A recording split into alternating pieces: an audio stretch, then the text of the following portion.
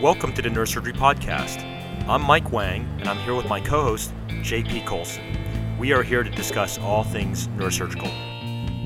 Hi, this is JP Colson, a resident in neurosurgery at Rush University.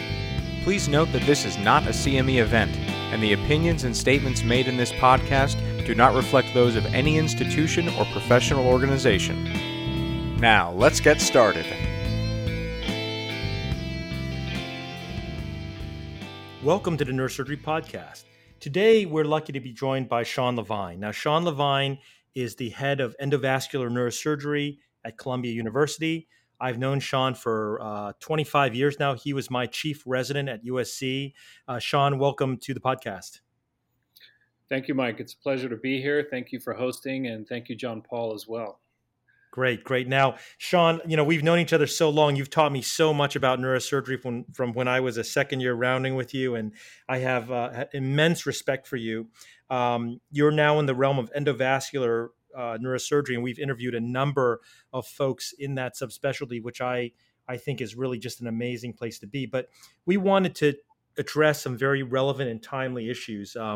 JP and I put together a mini series on coronavirus during the start of the pandemic, and now we're going to come full circle back to the neurosurgical manifestations. At the time, we were really talking about how the crisis impacted neurosurgeons, but today we'd like to talk about specific disease processes, and in particular, I think we were going to talk about stroke and coronavirus. So why don't you give us a laydown of the epidemiology and how we arrived at this condition and what you've been seeing at Columbia? Sure, happy to. Thank you again for inviting me. It's a pleasure to be here. So I work in New York City, which, as many people know, is a unique environment and unfortunately a very poor setup for a virus such as the COVID-19 virus that really thrives on close contact. And as you know, in New York City, we have about 8.5 million people in the 5 boroughs, and many of those people are on top of each other. There are about 26,000 people per square mile in our area. And that includes several hospitals, 66 hospitals with 10 medical schools. And the unique thing also about New York City is it swells every day by about 4 million people when the commuters come to work and visitors come to New York City. And most of those, 85%, come by mass transit.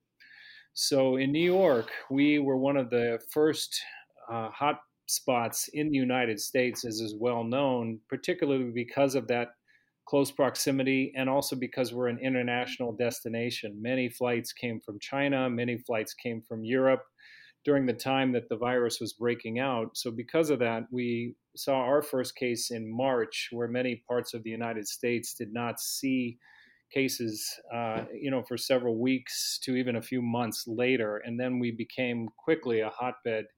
Really, first case in March 1st, and by March 22nd, we had already 10,000 cases. So we went on pause at that point, as is well known by our governor, Andrew Cuomo. And at that time, we were inundated with patients. You probably saw in the national news that there were patients really overwhelming our system, particularly in the Queens area. And by that point, we had to close down all of our elective surgery. We had to create field hospitals in the Javits Center. You probably saw the U.S. naval ship, the Comfort, came and parked in our harbor. We had field hospitals in Central Park and the U.S. Open Tennis Center in Baker Field. So that's, basically the poor epidemiology and anatomy of New York City that really allowed this explosion. Wow. As we as a nation and living in all our separate cities currently kind of continue to evolve past those early and most frightening days of the crisis across the country, what a stirring reminder of everything that we went through, both as a nation and specifically there in, as you said, the hotbed of the infection as it made its way to the States. As we read the news as the crisis evolved, there were these 2 strains that I particularly would follow, where on the one hand, I saw story after story about how patients were increasingly afraid to come to the hospital for even life-threatening conditions. And so in some instances, we saw the reported incidence of things like heart attacks, things like stroke, would drop because patients, even symptomatic patients, would be afraid to come to the hospital.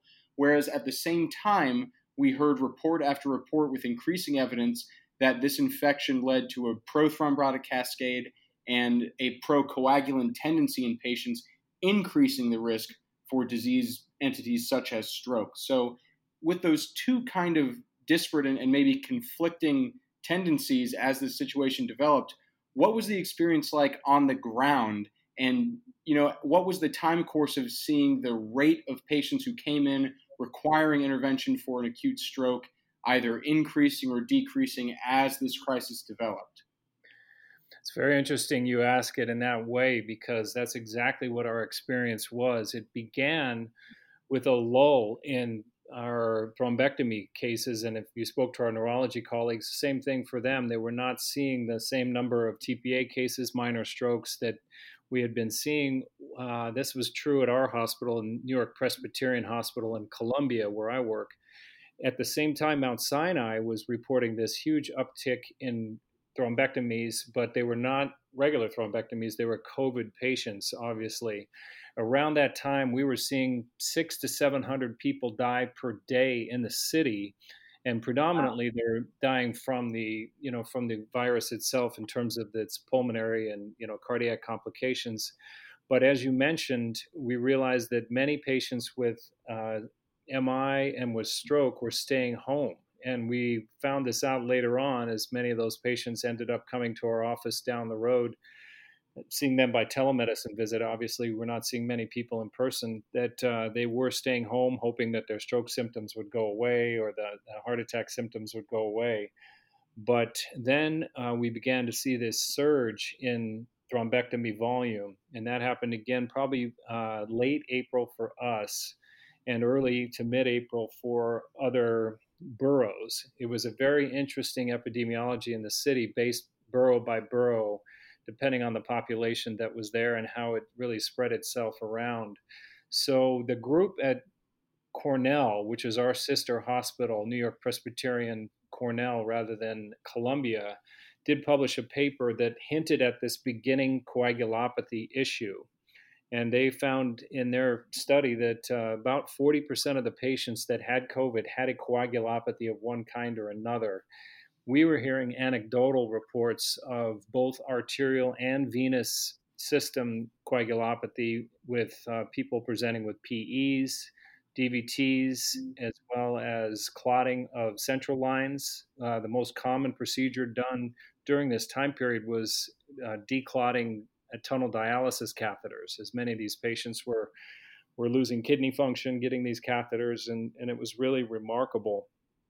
And then we began to see reports come out of hospitals like Mount Sinai, where they were seeing a very different population to our general population that we see with acute stroke. So, Sean, that's really interesting. And I've heard some stories. Maybe you can tell us more about the stroke phenotype. Like, you guys get the benefit of doing, three-dimensional imaging, like CT angiogram and an angiogram. So you really start to understand stroke, right? Not just the end result, which is the ischemic brain, but what is causing it. How do these strokes look different than your sort of typical or classic pre-COVID strokes? Well, that's a great question. We really began to notice a few things in particular. Number one, a younger age. So our typical age range is 65 and above for these cases, and we were seeing people in their 50s and younger. And then we were seeing a couple of other unique features. We actually were fortunate to publish a paper in the Journal of Neurointerventional Surgery about our experience with this, with our first 5 patients being younger than normal. They had extremely poor NIH stroke scale, and I'll explain why. They had a propensity to have coagulopathies. Every one of our patients had abnormal clotting factors. They all had ROTEM analysis, for those that are familiar with that in the ICU, that were wildly abnormal in every single one of these patients. And they had more significant clot burden. So they had tandem occlusions in the same vascular tree, say large thrombus in the carotid artery, as well as a large thrombus in the middle cerebral or in the intracranial internal carotid artery. And they occasionally had occlusions in separate territories. So the carotid distribution, for instance, simultaneous with the posterior circulation. And the patients did not do well in terms of their outcomes. And one of the reasons is the clot was extremely friable and tended to fragment when we used our typical procedures, which include either a mechanical thrombectomy with a stent retriever or a suction catheter. So this was not only our experience. This was then later reported by a large group in France, a combined study by the group at NYU and Jefferson in Philadelphia, just outside the tri-state area, in addition to that report from Mount Sinai. Now, this is fascinating, of course, from a technical standpoint for all of us here in this conversation. And so as you speak about the technical aspects of retrieving the clots in these COVID-infected patients, I'm curious, let's say we take a hypothetical case of a COVID-infected patient with a stroke who goes for mechanical thrombectomy, and it's a successful procedure. You don't see these COVID-related complications with the procedure itself. What does the post-procedural course look like for that patient? Are these people at higher or greater risk for a complication or for a poor outcome, even assuming that there is no technical downside or technical difficulty associated with the infection? Or once the procedure is done, is it just like treating another patient, at least from the stroke side of things? No, absolutely. That was the case due to their other comorbidities with renal failure, with ARDS, with other infections, super infection with a bacteria on top of their pneumonitis. These patients did extremely poorly, and even though we were successful in achieving good recanalizations by our grading system, they still tended to have very poor outcomes because of their other medical comorbidities. We did have a few success stories, but very few. Sean, that's so interesting to hear you say that. I mean, one would think that it would be a similar scenario. Do you think that they're having other maybe like microthrombi, or what do you think is going on? Are you getting to them too late? Because they're younger patients, right? So they should be more resilient in terms of the brain, at least, right? You're exactly right. I think they should have done well, but I think what happened is they just had so little reserve. What we rely on predominantly in the endovascular stroke world is collateral supply. And, people have to have good blood pressure. They have to have, good systemic vascular resistance. They have to have, adequate volume load. And these patients were so sick in terms of all those other areas that I believe their collateral flow was very poor. We also saw we do these penumbral evaluations with our perfusion software, and they tended to have large deficits very early on in their symptom course. And I think that's probably a combination of all those factors.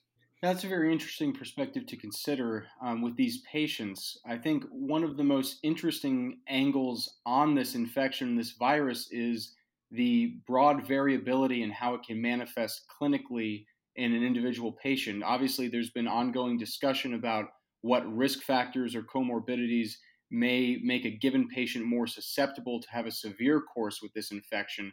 But from your side of things, and the neurointerventional and neuroendovascular side of things, treating these stroke cases, these younger patients, otherwise healthy patients who you're seeing coming in with strokes, are these in general people who are having very severe courses of the COVID infection, or are you seeing young folks who have the infection without that systemic, very sick, very toxic clinical profile who still have this coagulopathy and this prothrombotic cascade? It's interesting. That's exactly what we saw. We had one, very young patient, a 35-year-old woman who was morbidly obese with hypertension and type 2 diabetes, who had a very mild case of COVID. She did not even know she had it. Her original presentation was the stroke itself, which was an internal carotid artery occlusion just beyond the ophthalmic artery.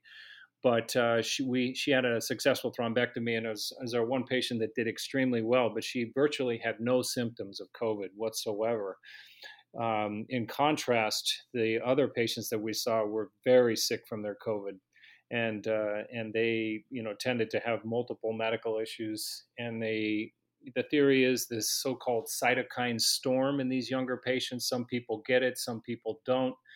My partner, Sandra Connolly, is looking at this from inflammatory markers in the bloodstream, such as complement, trying to understand who is susceptible to this so-called cytokine storm and why does the virus take such incredible hold of these people and give them wicked systemic involvement as well. And those patients with this severe disease just did extremely poorly with extremely high NIH stroke scales to start, and then extremely poor modified Rankin scale and very high mortality. Mortality of 60% was reported pretty much across the board in these studies.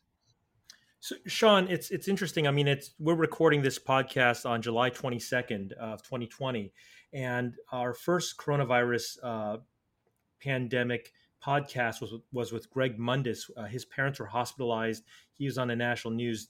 That came out in March 25th. And our last episode, our 13th episode, was with Dan Barrow on May 5th. And Dan Barrow is, I kind of look back and think maybe we had the wrong title for it. It was called The Post-COVID Landscape. Yeah, right. You're in New York now. Much of the immediate carnage has passed, but are you still seeing these cases? In other words, just because people aren't dying, are you still seeing, as you mentioned, that asymptomatic patient, are you still seeing more of these unusual strokes, in the mildly infected or people who had COVID, 2 months ago? Are you still seeing that stuff?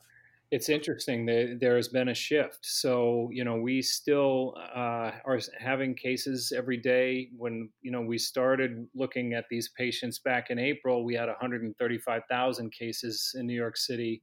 We're up to 400,000 as of today. And we've seen a new phenomenon, believe it or not. We've seen a group of patients now. A lot of them are post-COVID because we have very few patients in our ICUs anymore with COVID. We don't really have these very sick patients currently. And I think our treatment approach has also changed, which is a whole nother topic. But, the way that we are treating these people from the medical point of view has changed dramatically. We're not using hydrochloroquine anymore or azithromycin. We were quick to intubate before. Now we're doing everything we can not to intubate because we think that causes significant barotrauma and sets up a real poor chance of a meaningful outcome. But now you've probably heard in the news there's another subgroup of patients that have this multi-system inflammatory syndrome. And we are seeing a few patients now, and I've spoke to my colleagues in other centers that are seeing this same phenomenon of patients that have had COVID or over it, and they're now presenting with new thrombotic issues and these vasculitic pictures. For instance, these children are having a Kawasaki-like syndrome where they're having vasculature attacked by inflammation a month out from their infection. They're getting skin issues, they're getting heart issues, they're getting other issues with stroke. There was some silent strokes found in these patients over at Mount Sinai that were intubated and sedated, and they weren't even aware that this was happening. And we've seen a few young patients who have gotten over COVID, are home, and then a month later show up with a stroke. I have another patient that showed up with a large clot in his heart and an acute coronary thrombosis causing a massive coronary injury, as well as throwing a clot and having a large vessel occlusion in his head. So it's a bit concerning to us now that our really acute patients have dropped so dramatically that we're not seeing these acute strokes. We're seeing these delayed, presumably strokes due to inflammation or thrombotic effects down the road. Well, this is all very fascinating. As Dr. Wang said, we thought we were entering the post-COVID landscape, but that doesn't mean that the disease and the virus is not still out there and still, exerting its effect on our patients, even if they're not in florid infection. So perhaps as we draw to an end of this episode, you mentioned before the technical difficulties in dealing with clots in these patients. I'm in training here at Rush, which is a major stroke center in the Midwest. Dr. Wang's down at Jackson Memorial, which is the major hospital for millions of people in Miami.